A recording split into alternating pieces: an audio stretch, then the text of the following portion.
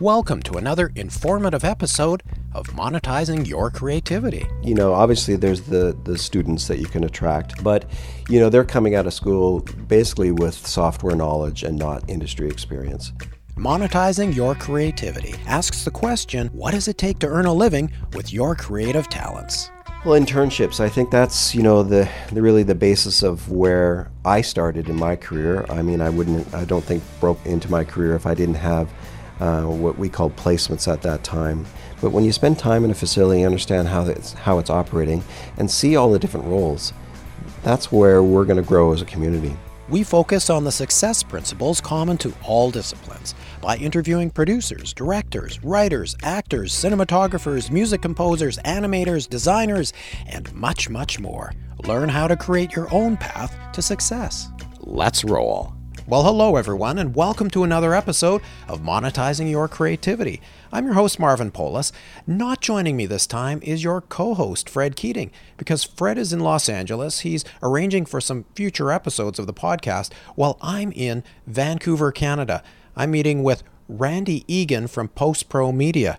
Randy, tell me about your business. Well, we're a post-production facility in Vancouver, and we specialize in the marketing and advertising industry. And we try to service clients, especially the agency clients, with high-end post-production services with their clients. Now, I know a lot of our listeners will understand what post-production is, but for the benefit of those who don't, please tell us more about that. For sure, yeah. So post-production is everything after that's been captured on set. So all the footage that would be shot comes to us as raw material, and we then create the story generated by usually a script that the agency would come up with, an idea that the agency would come up with, and we generate the actual video content that is on the storyboard.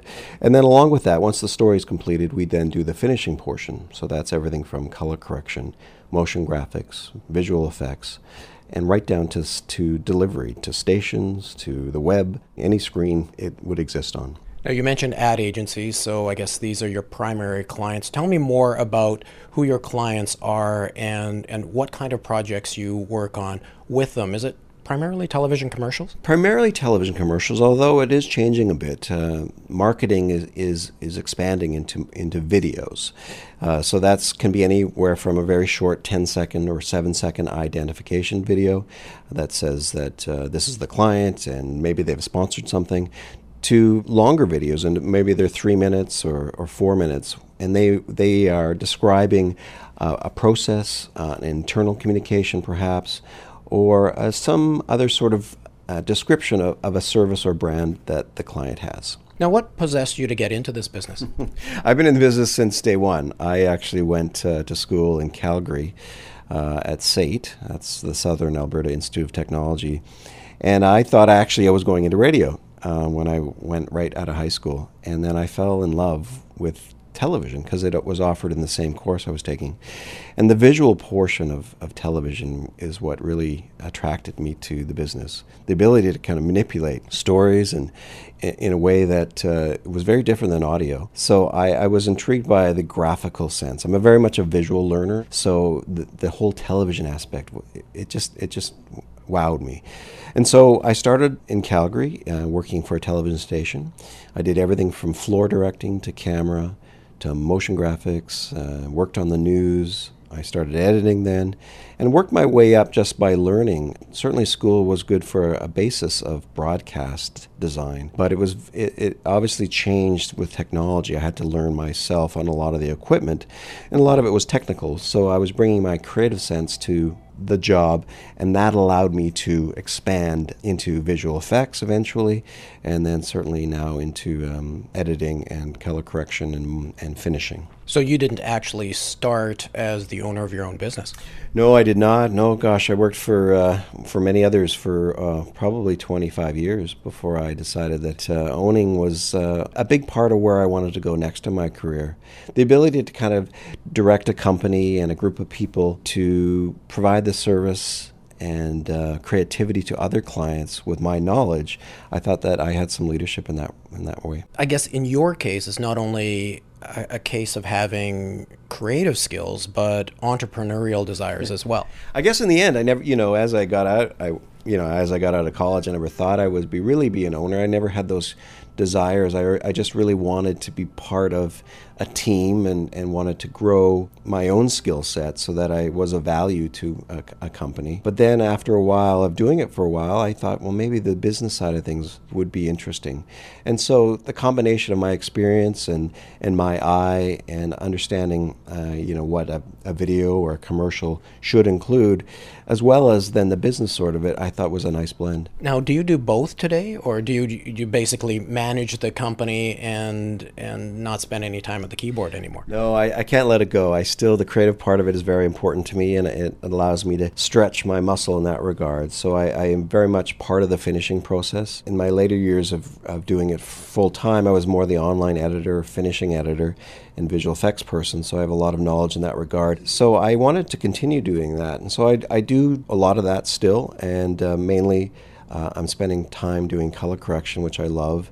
The ability to kind of put the finishing polishes on videos that really makes the mood and the feeling of a video come to life. It's still one of my huge passions. So it's a small company that I have, and so I have to wear many hats, but I still want to keep my hand in the creative process. Right, because you have employees as well, right? Exactly, yeah. I need to mentor and lead them in a direction. So I need to understand the processes very intimately, and I'd never want to give that up. For me, it's perhaps a sense of loss of control when I don't understand what the technology is doing, what software is doing. I can't then lead in a way that I think I can in the end if I know what I'm doing. Do you need to be kind of, with two minds in that regard, because you are a creative person yourself? You're managing creative people. Do you have to kind of let them learn how to do their own thing, even if it's maybe not the way you would have done it? Maybe there's more than one right answer? Excellent question. And, I struggled with that certainly at the beginning when I took over ownership and the ability to just move over and let me sit down and do this because I know what I'm doing. But yeah, describing things, I find I'm talking more about what I want in the end instead of actually sitting down and pressing the button that needs to be pressed. But, with that comes, another viewpoint that I understand that the employees are giving to a project. And it's very important as a team aspect to have that different viewpoint that maybe I didn't see, but they're bringing it to the table and I can maybe elevate it by seeing it and offering other suggestions. So maybe you've learned not to be a control freak?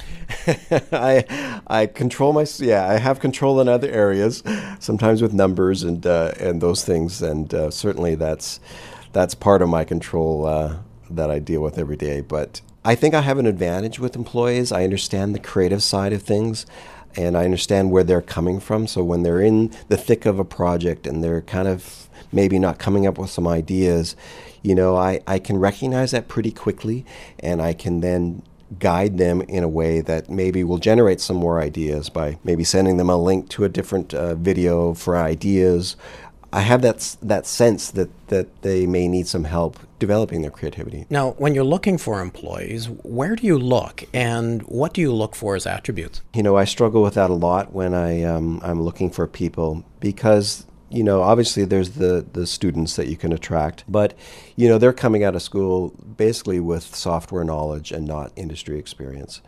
And so I think I've been a good eye for people that have a sense of the business and understanding clients, understanding the dynamics of a room and understanding when to speak and when not to speak, how to talk to a client, offer them suggestions so that they feel like they're heard. And so I picked people for my team and my crew that have those skills innately. I've also picked some bad ones based on other experiences that they've had, but I think for the most part I have a really good sense of hiring. So part of what I'm hearing you say is that people need to come into this industry not only with the technical skills, not only with the creative skills, but people skills are just as important, maybe more so? Absolutely. I've worked with guys who are really, really creative and really could create some amazing stuff, but they didn't know how to handle a client, or they didn't have the discipline to show up work on time, or, they didn't dress, well enough, or they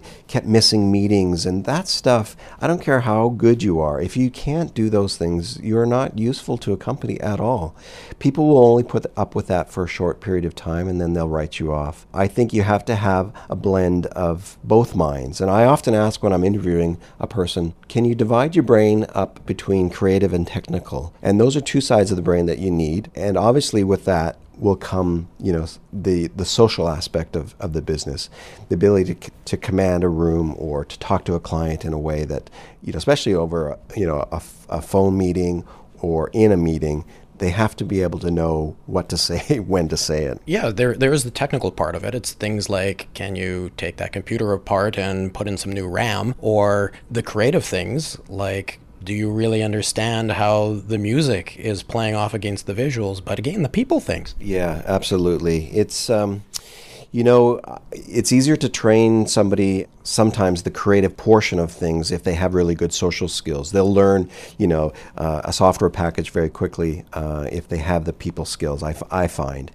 But, I find that if they don't have the people skills and they're just technical, well, there's places for them, but not particularly in my company because it's too small. They need to be in a back room and maybe coding or doing something that's more specific that way. I just don't have that role in my company. So where can people learn these people skills? Well, internships. I think that's, the really the basis of where I started in my career. I mean, I don't think broke into my career if I didn't have what we called placements at that time. Fortunately, SAIT in Calgary had a 2-week mandatory placement, whether it be a television station at the time back then.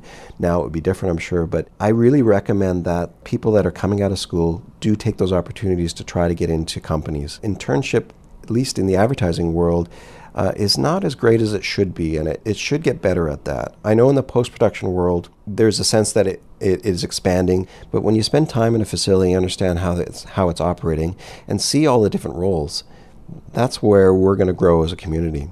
Randy, where can people learn more about PostPro? Yeah, certainly go to our website, postpromedia.com. There's a lot of our previous work there, and you'll see the team as well. We're very proud of that. Randy, thanks again for joining us. I know this is going to be very useful for our listeners. All right. Good luck, guys. Thanks for tuning in to Monetizing Your Creativity.